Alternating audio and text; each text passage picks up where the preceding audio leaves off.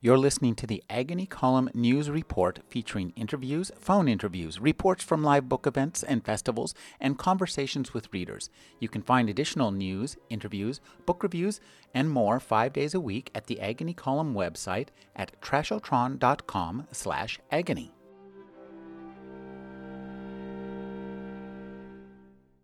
Reggie Oliver is a playwright, actor, and writer. His plays include Imaginary Lines, Put Some Clothes On, Clarice, The Music Lovers, Winner Take All, Once Bitten. His story collections include The Dreams of Cardinal Vitorini, Masks of Satan, Matter of Mysteries, Mrs. Midnight and Other Stories, The Complete Symphonies of Adolf Hitler, and Other Strange Stories.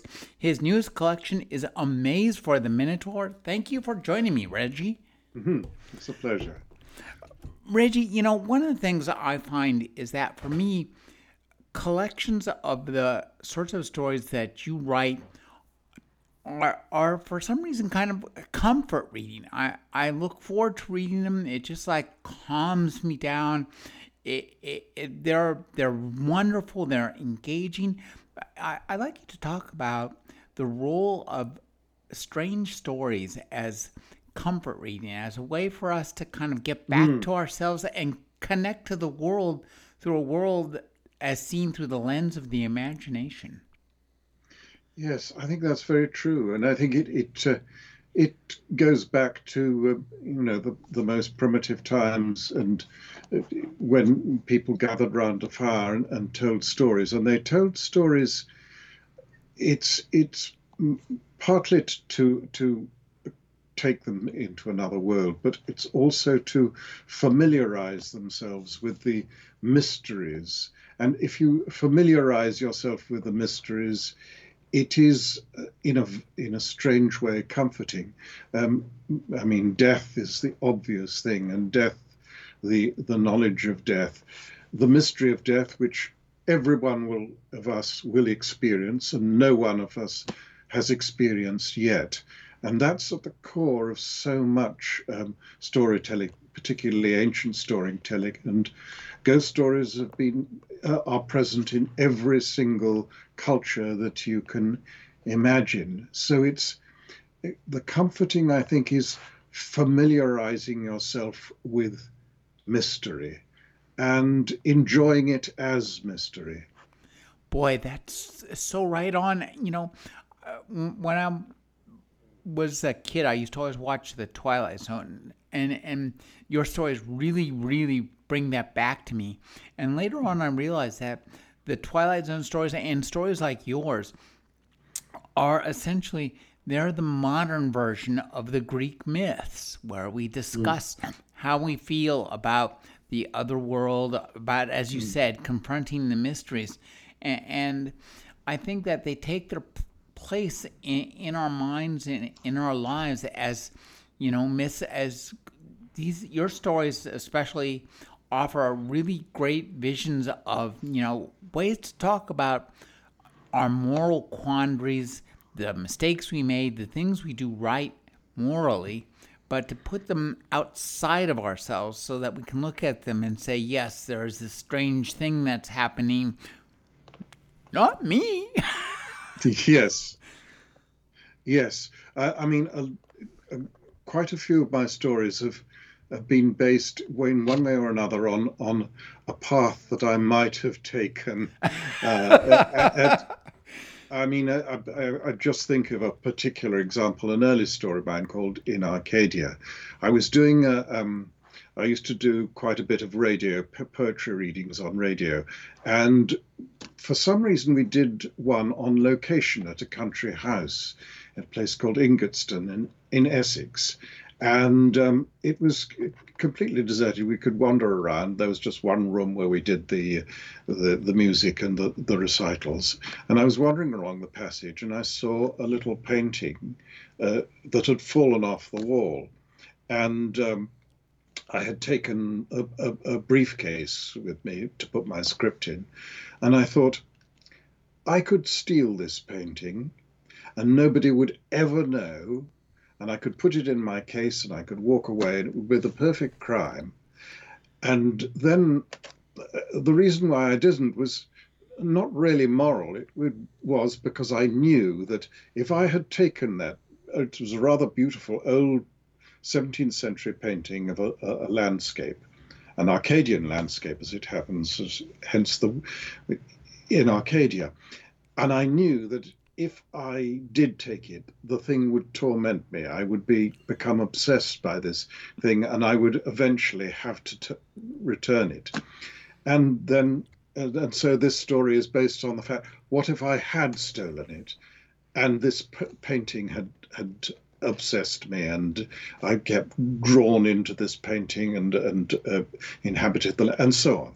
So that's the way it happens. You look at things that you might have done or you might have experienced, and it's a good exercise. You know, the Robert Frost quote, "The road less travelled," as it were. Now, For the road not travelled, as it were. Yes. exactly. Um, I'd like you to talk about, because you do so many different stories and each story takes on a different character, it strikes me that there might be a strong correlation between your ability to write in various voices from various perspectives in various situations and your acting. So tell us a little bit about your work as an actor and how that informs your stories, if at all, and well, I guess we can see even in your Yes. previous example, it certainly does. I think it definitely does, because my approach is through voices. And when I was an actor, I still am. I'm going to do something later on this year, a performance of Murder in the Cathedral, which I've done before, and I always find that the way into a character is to find a voice, you know, and you find somebody talking like that, and you immediately get an impression that this is a very scholarly man, and you can find your way into his processes of thought, and this is what I do in. I mean, I started off as it were, my writing career as a playwright, as the biography indicates, and when I was writing, I would always be playing the characters and trying out the voice. Yes, he would say that, and he would say it in this particular voice, or that particular voice, like that, or hello, yes, like that, and you, the character would come alive inside me for that reason, and incidentally, there's a very interesting thing that I've done quite a bit of translating of a playwright called Georges Feydeau, who's a great farce writer. And one of the things he said, which I think is very good, is he said, in order to write farce, one of the tricks is to find two people who absolutely must not meet each other and bring them together. And I've applied this also to just ordinary stories.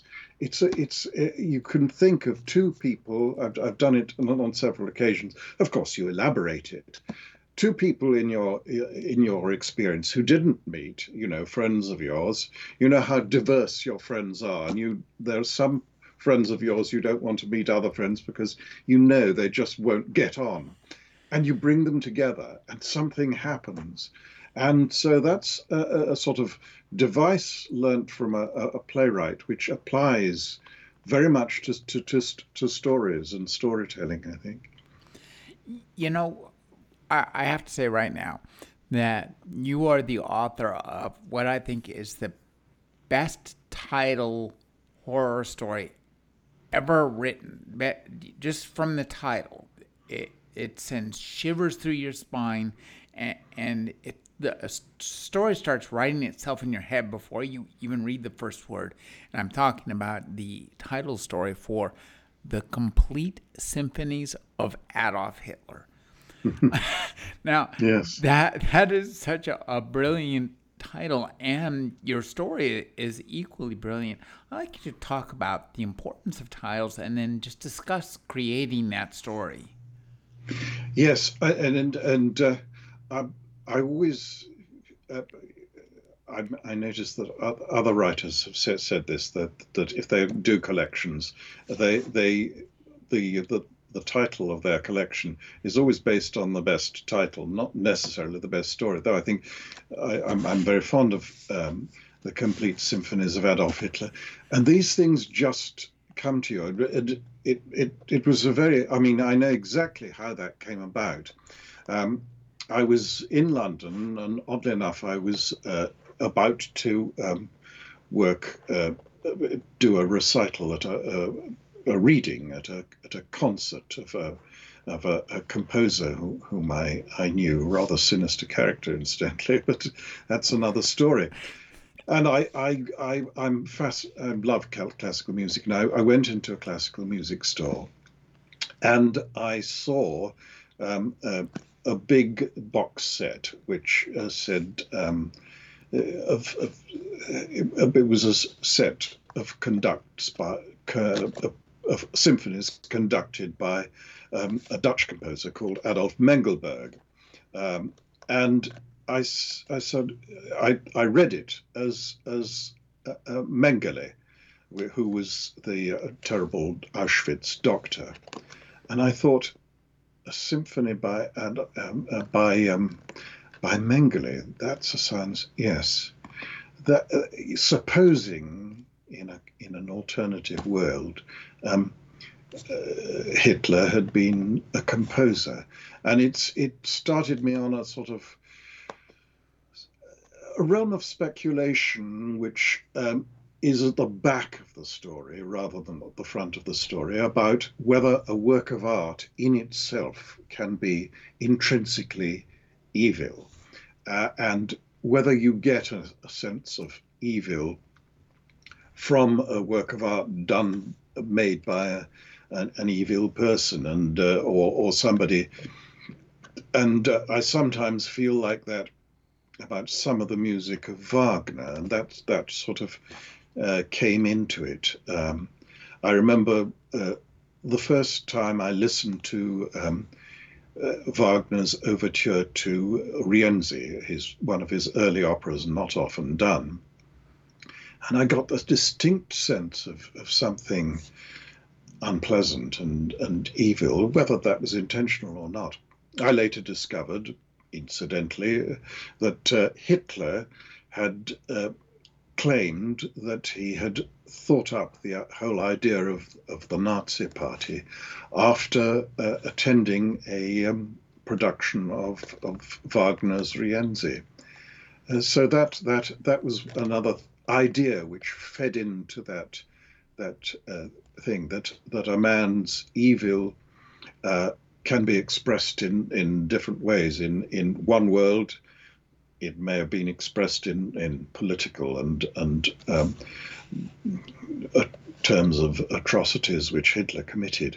But if something in an alternate world, Hitler might have been a composer or an artist, and that intrinsic evil that was in him might have expressed itself in terms of music or in terms of painting, which he tried to be a painter, for example. I just thought it was a wonderful story too. Also about our our obsessions with music, with art, the way that we, once you start down that collector's path, Yes. that's a rat hole that is really tough to escape. That's the traditional Chinese finger trap. Once you get in, it's the harder you try to get out, the more you get stuck Yes. inside. I think that played a part because I can get obsessed, and I've written other stories about people becoming obsessed. As another about somebody being obsessed by an old murder case, and that's based on a writer friend of mine called Elizabeth Jenkins, who lived to the age of 100 and wrote a number of quite well-known books, novels.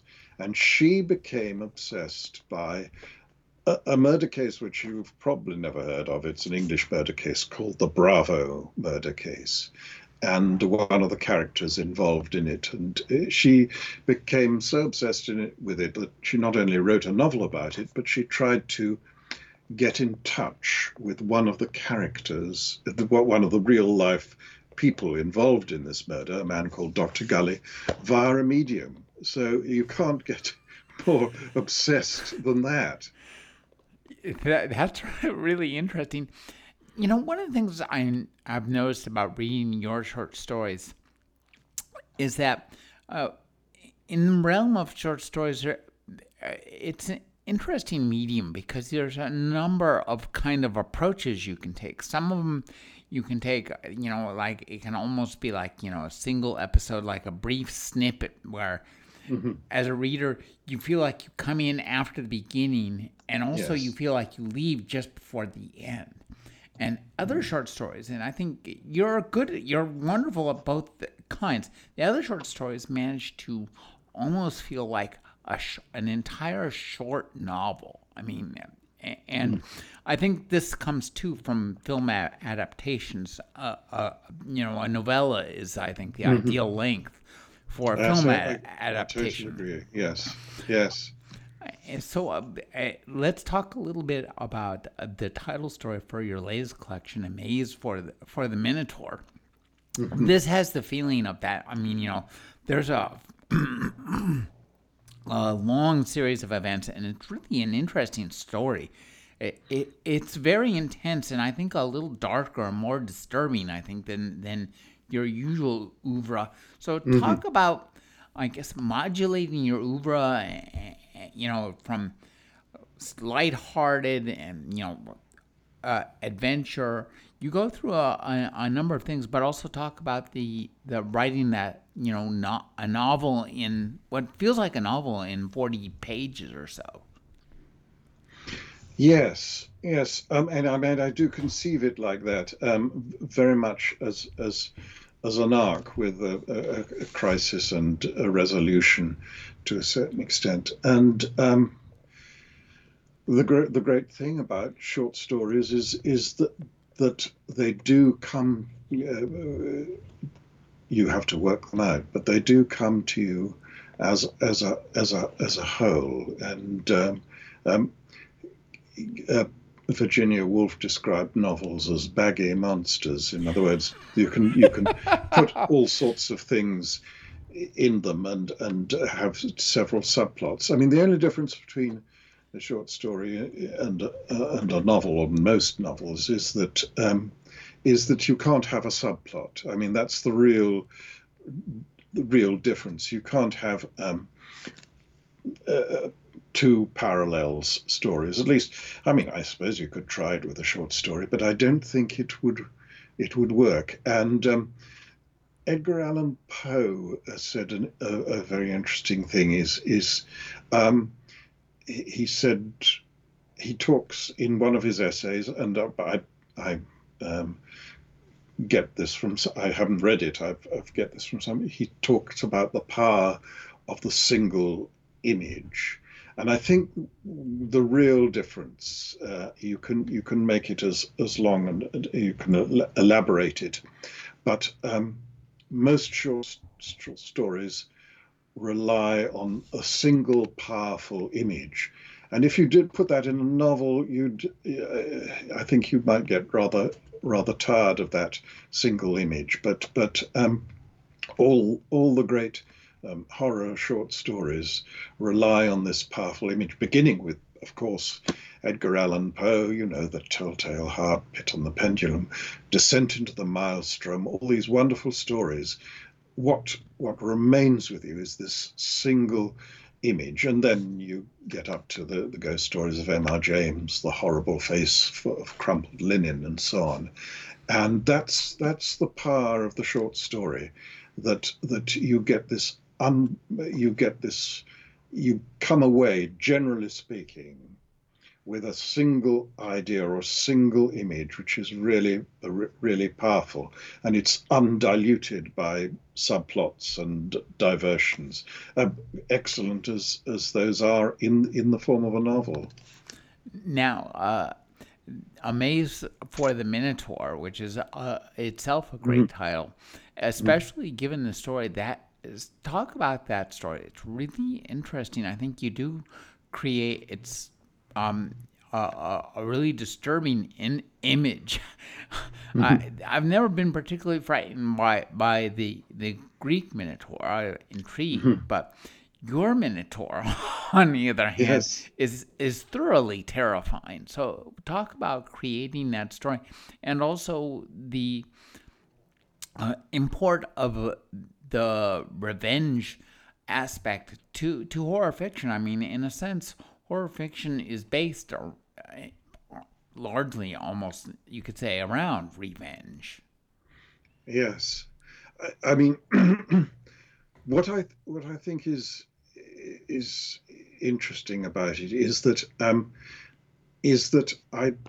particularly interested in something which seems just bizarre and can seem funny. Oddly enough, long ago, I lived as a child in St John's Wood, and my father, who's a journalist, was also very keen on local history, and he introduced me to this story, which is in a book about St John's Wood, and what I was interested in two things. One is to convey the atmosphere of this particular part of London, which has a particular kind of strange atmosphere, and the fact that it was the sort of domain of very high class prostitutes.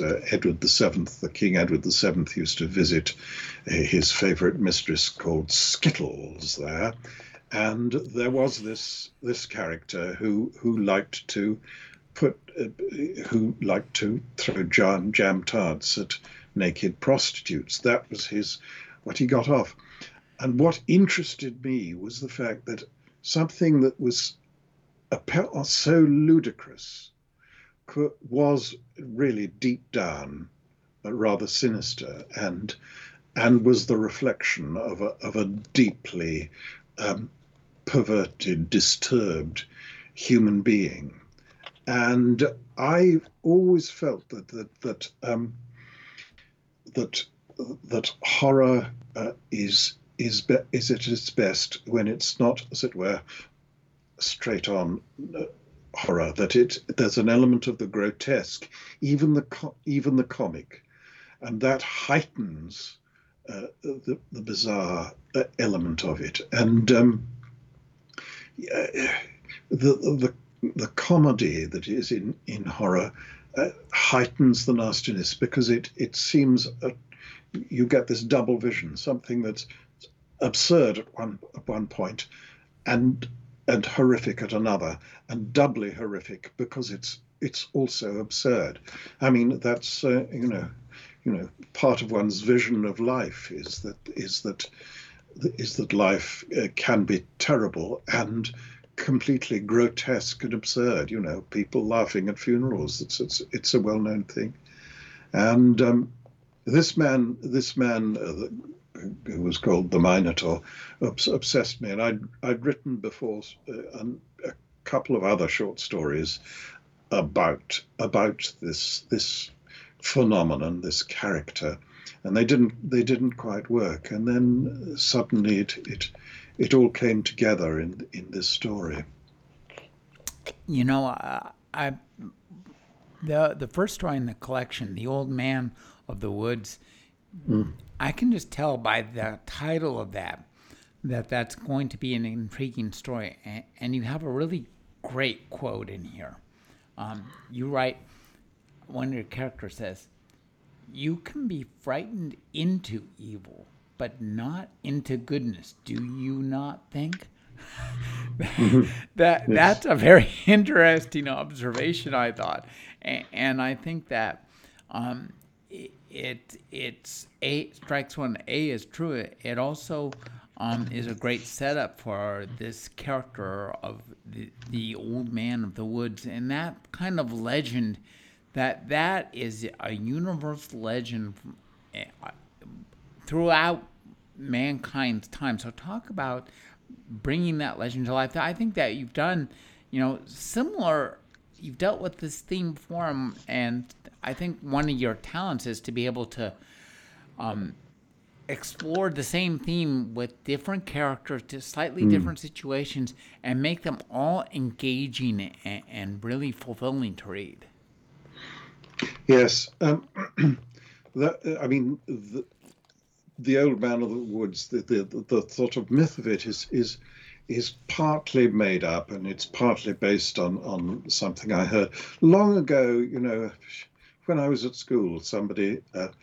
In the old days, preachers used to tell wonderful stories. They don't so much now, as far as I know, about a man who lost his soul, and I've there are so many stories. There's a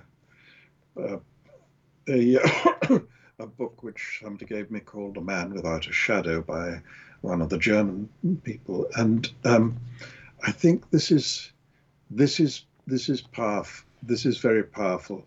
I mean, you even get in a sort of frivolous way in J.M. Barrie's Peter Pan, when Peter Pan cuts off his own shadow.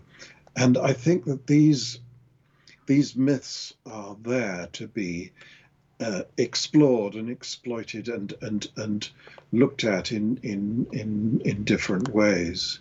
And it's I'm particularly fond of that story also because it's based on a house that my late wife and I once had in France, and there was a lot of woodland around, and the French attitude to woodland is different from ours. It's basically for them it's a place to hunt in and look for mushrooms, and it's we don't have quite that sort of attitude, and I was interested in that, but these old myths and legends, others do inspire one, and I've used quite a lot of myths. I've used a Japanese myth. There was a great writer who you know called Algernon Blackwood.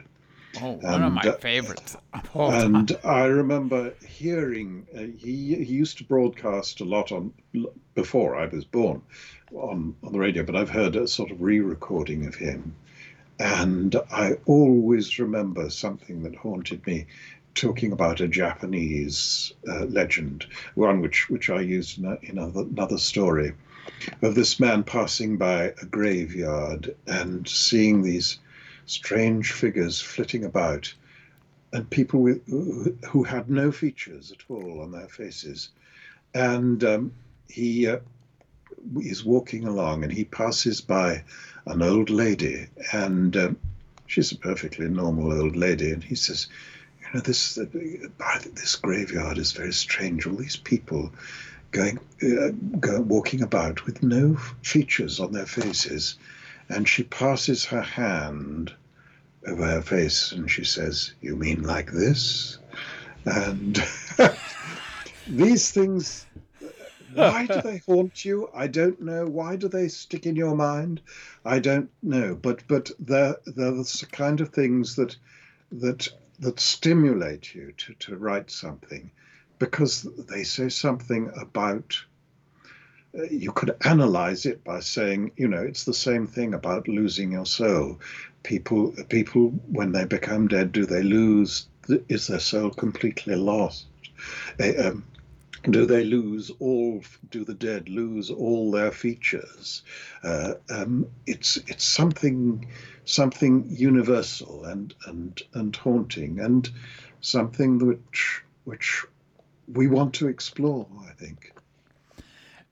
When you talk about stories, inspirations, I'm going to again fall back on reading to you from your own book.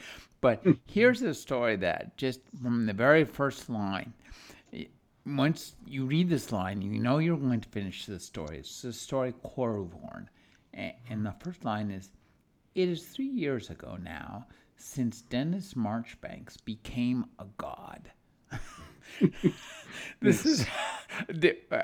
Did you, when you conceived of writing the story, was that the first? Was it one of those things where you write that line and say, "Okay, I'm going to finish this one"? Yes, yes. I mean, it's based again. That's I'm fascinated by the notion of God and gods in the plural and precisely the role they play in our lives.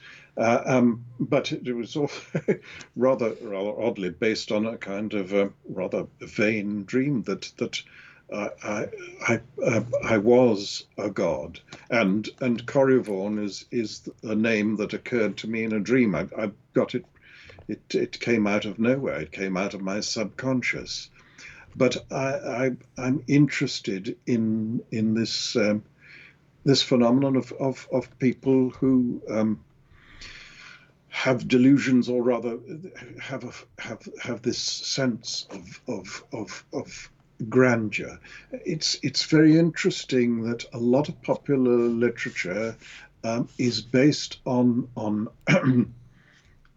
on the individual having superpowers or something like that, and Harry Potter is like that. The whole sort of Superman saga and all those superheroes is their popularity is, I mean, based on fine writing and imaginative writing in the case of J.K. Rowling, but also on the basis of this belief or this wish that we all have to be in some way special, some way extraordinary, not one of the run of people. It's the basis of a lot of popular fiction, and indeed, in other respects, the infallible detective like Sherlock Holmes is another. Supposing I was Sherlock, I have Sherlock Holmes's power, and so this is very potent. Supposing in another world, in another life, I was a god. What would I do? And then the thing is to work out the sort of consequences of that, and that's the fascinating part of any writing. And to give it a kind of comic effect, I based it vaguely on somebody I knew, for somebody who I'd known at university, who's now extremely prosperous and successful lawyer, a bachelor. Everything is comfortable. Everything comes to him with ease, and he's extremely rich. He's quite well known. He'll probably end up with a knighthood. And what does this do to him? Does it give him a false sense of his own importance? And is that why he sees himself as a god in another life? You mentioned comic, and I think this is one of the interesting aspects of your writing. Is you do a really good job of putting in some subtle comedy in all of your writing, and but at the same time, it's usually combined with unease. In the title story, there are many scenes that are both like absurdly comic, but also just really super creepy. So talk about the relationship for you as both a writer and an actor between comedy and horror. Walking that line between the two to get both at once. Yes, it's very interesting. I think it's partly dependent on how you see life. I was very interested in a remark that was made by a favorite writer of mine called Anthony Powell, who wrote The Dance to the Music of Time. And he said, people would sort of complain about, say, Dickens or Dostoevsky, that his characters are grotesques and absurd and ridiculous too much. And he said, well, if you look at people, they are grotesque. I mean, Donald Trump is an obvious example of a real life grotesque. And it doesn't make him any the less dangerous or disconcerting. In fact, more so. And I I think that there's a very important tension between laughter and horror. And often, if you're in a frightening situation, you can often laugh. I mean, we all know the sort of caricature of the maniacal laugh of the villain,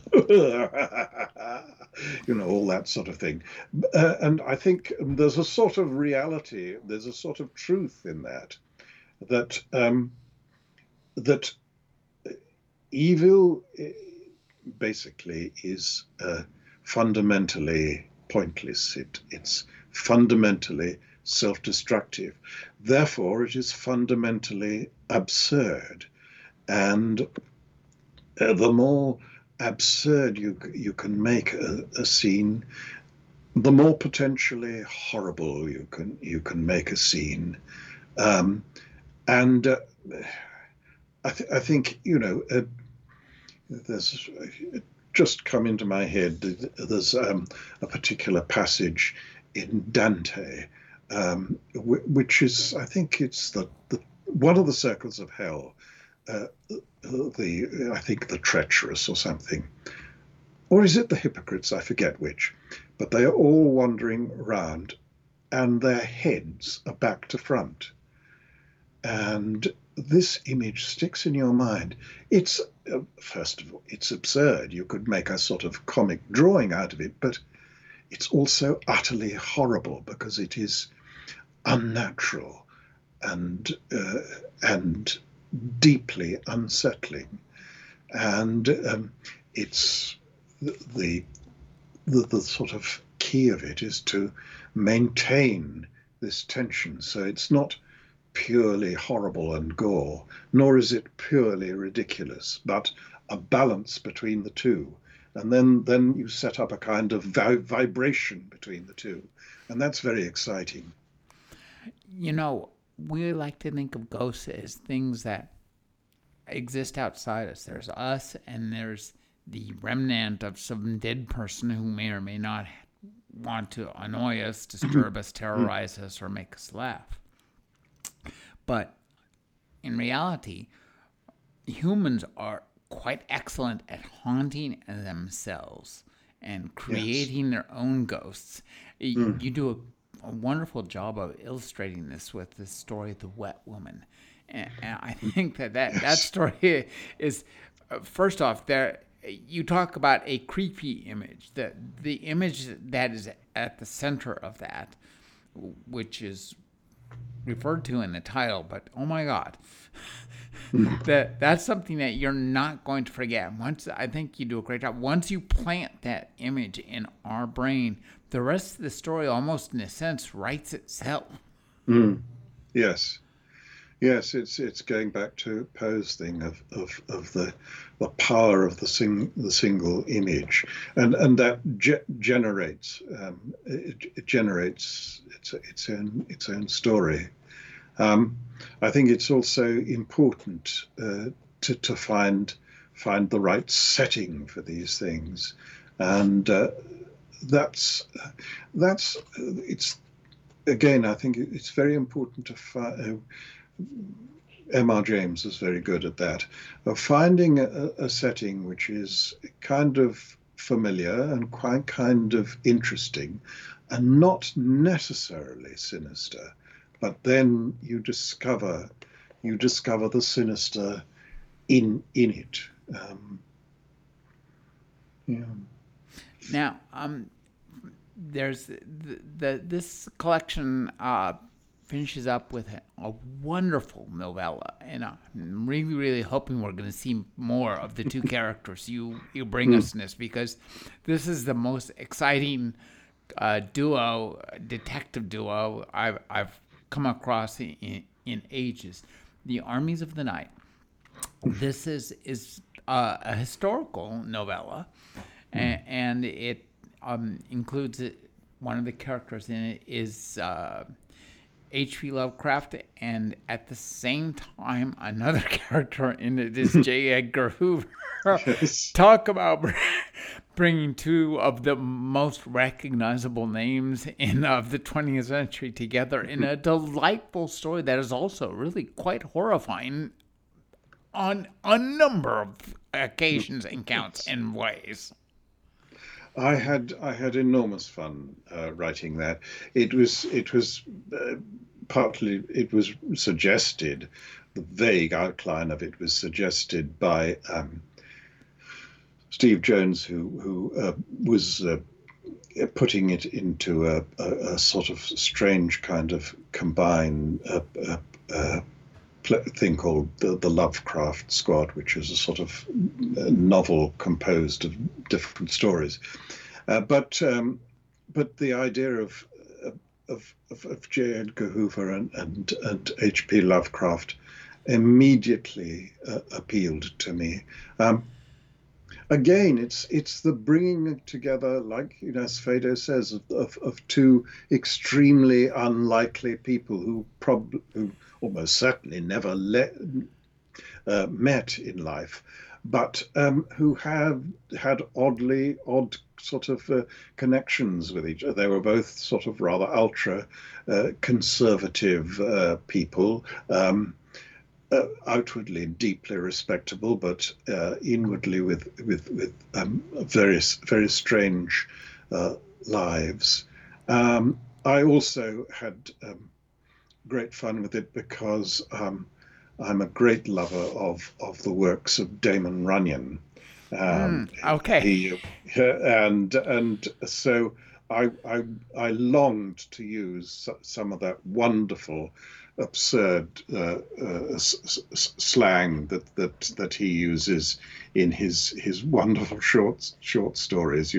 Potatoes for money, and everybody has an ever-loving wife for some reason.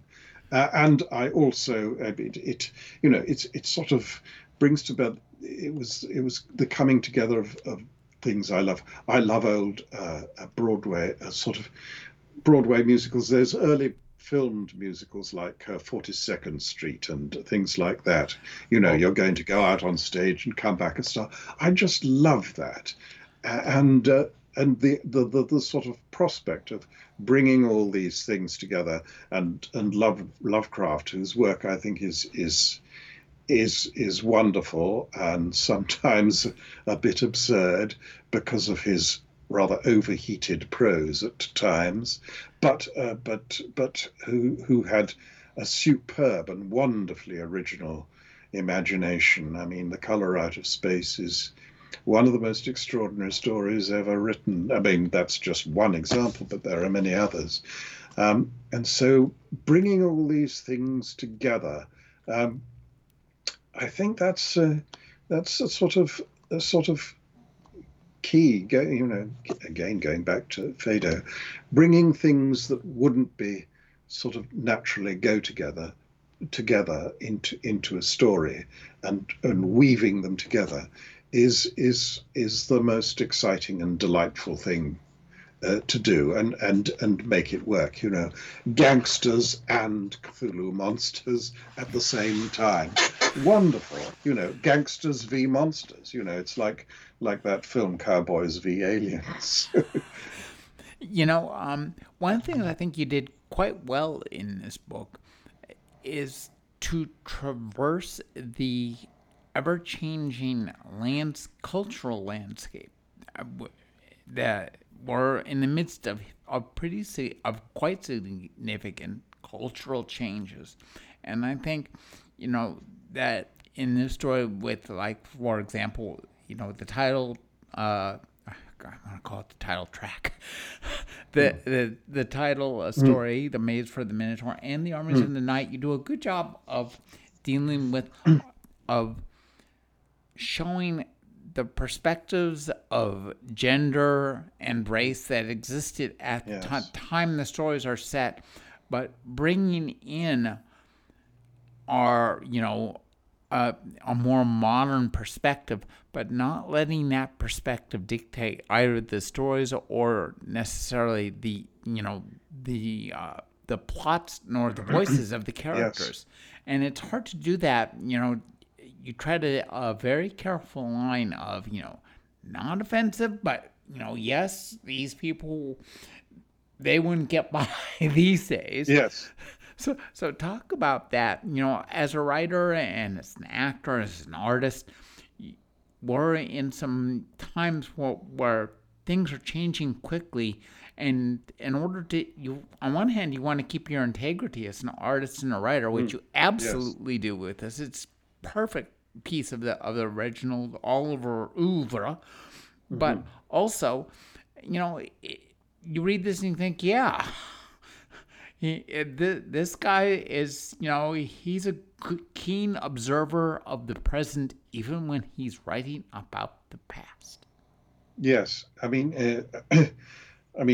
this it's like another country. There's a saying: "What do they know of England? Who only England know."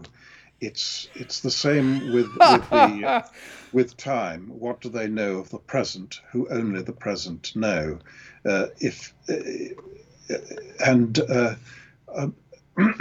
What interests me about writing the past is that you can use it to reflect on the present and how different, and that something like religious fanaticism. Which we still have, of course, can be converted into political fanaticism, or the sort of the modern Puritanism that we have nowadays can be seen as another version of the old Puritanism of the Victorian era, and covering table legs with cloths so that you wouldn't see their legs and that kind of thing, or women showing their ankles and so on. I am fascinated by the whole business of plus ça change, plus c'est la même chose. Human nature does not change. It's just people's taste. And you listen to a piece of music today, whether it's modern pop music, or if I were listening to that, if I were an 18th century person listening to that, I would think this was the most bizarre and terrible cacophony. And equally, we have a rather. There's no harm in thinking that another country's customs are odd and strange, as long as you realize that the people in the other country also think that your customs are odd and strange, and that I like writing. I mean, a lot of my stories are in some way about the relationship between the past and the present, and the tensions between them, and the way that the past illuminates the present and the present illuminates the past. I have to say that not only does The Armies of the Night deserve a sequel, it also it deserves to be made into a movie by, one of the many people who are making great work for serial TV. Is there any hope of any of that? Because that thing is just dying to be made. I mean, the combination of humor and horror in there is really, really subtle, but also seems like accurate to the time. So talk a little bit about, has that happened to you, or is that a possibility? No, I mean I've there occasionally that people have sort of inquired about rights for things. It hasn't happened, and it would be wonderful if it did happen. But I just you see, I started off my start career as an actor and a playwright, and I'm still an actor, though I haven't written plays for a long time. And the reason why I stopped writing plays was simply because it's very difficult to get a play on unless you're sort of well known as a playwright, and it's just a lot easier to write stories. You can get stories published as long as you're reasonably good, but the processes that go into producing and making movies and plays and shows are so elaborate. And I mean, whenever I sort of hear a whisper about that sort of thing, I never raise my hopes too high because I know from experience how difficult it is to get from the page to the stage or the page to the screen. But I always live in hopes, and I mean, being a playwright, I think that I I write in scenes. That's the thing, and I always have, and I always will, and I'm not. I can think of other writers. Henry James is a good example, who don't write in scenes, in spite of the fact that he was always saying, my key word is dramatize, dramatize. Well, poor old Henry James is a fine writer, and he produced some wonderful things, but he doesn't dramatize. And thanks something like The Turn of the Screw has been dramatized, but believe me, it would take a lot of problems to do so. With my things, I don't think so much, simply because I think in terms of scenes. It's like running a sort of cinema in your head and writing it down, as far as I'm concerned. And one last thing I want to ask about is one of the most delightful parts of all your collections are the illustrations, which I understand you do. So talk about illustrating your stories. Those are Mm. quite lovely. Do you sell the originals? I sell prints of the originals. I sort of have the originals. I'll just show. I brought some in. What I do is I draw them in. Here's a couple. I don't know if you can see. Oh, yeah. That one's for a story that wasn't included, but I'll, uh, and Oh, I've done illustrations for other people. I've been doing a children's book um, for somebody, and that's the color version. That's the black and white version. oh, So I draw nice. them in A4, and then I. But it all came about really when uh, the first publisher of my books thought he'd like some little vignettes or something, and he thought of sort of getting some. And I said, "Well, I'll draw them," and it became a thing. And what I like about it is that I don't draw the illustration I draw is not, generally speaking, a sort of direct illustration of a scene.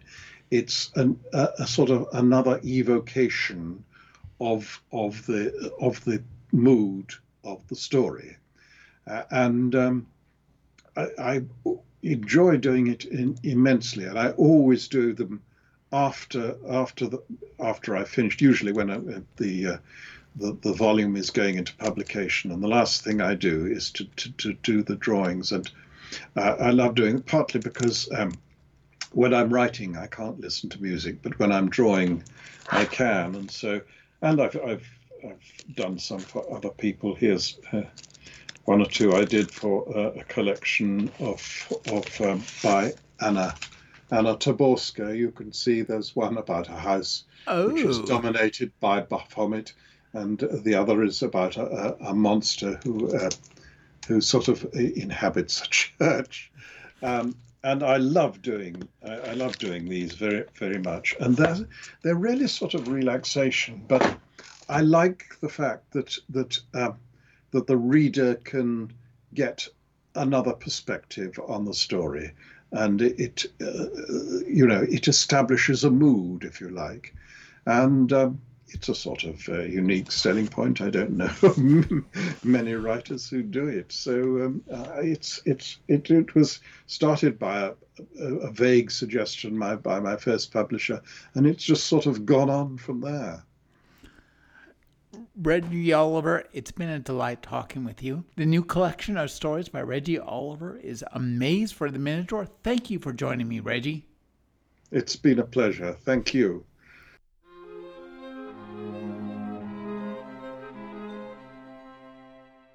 You're listening to the Agony Column News Report, featuring interviews, phone interviews, reports from live book events and festivals, and conversations with readers.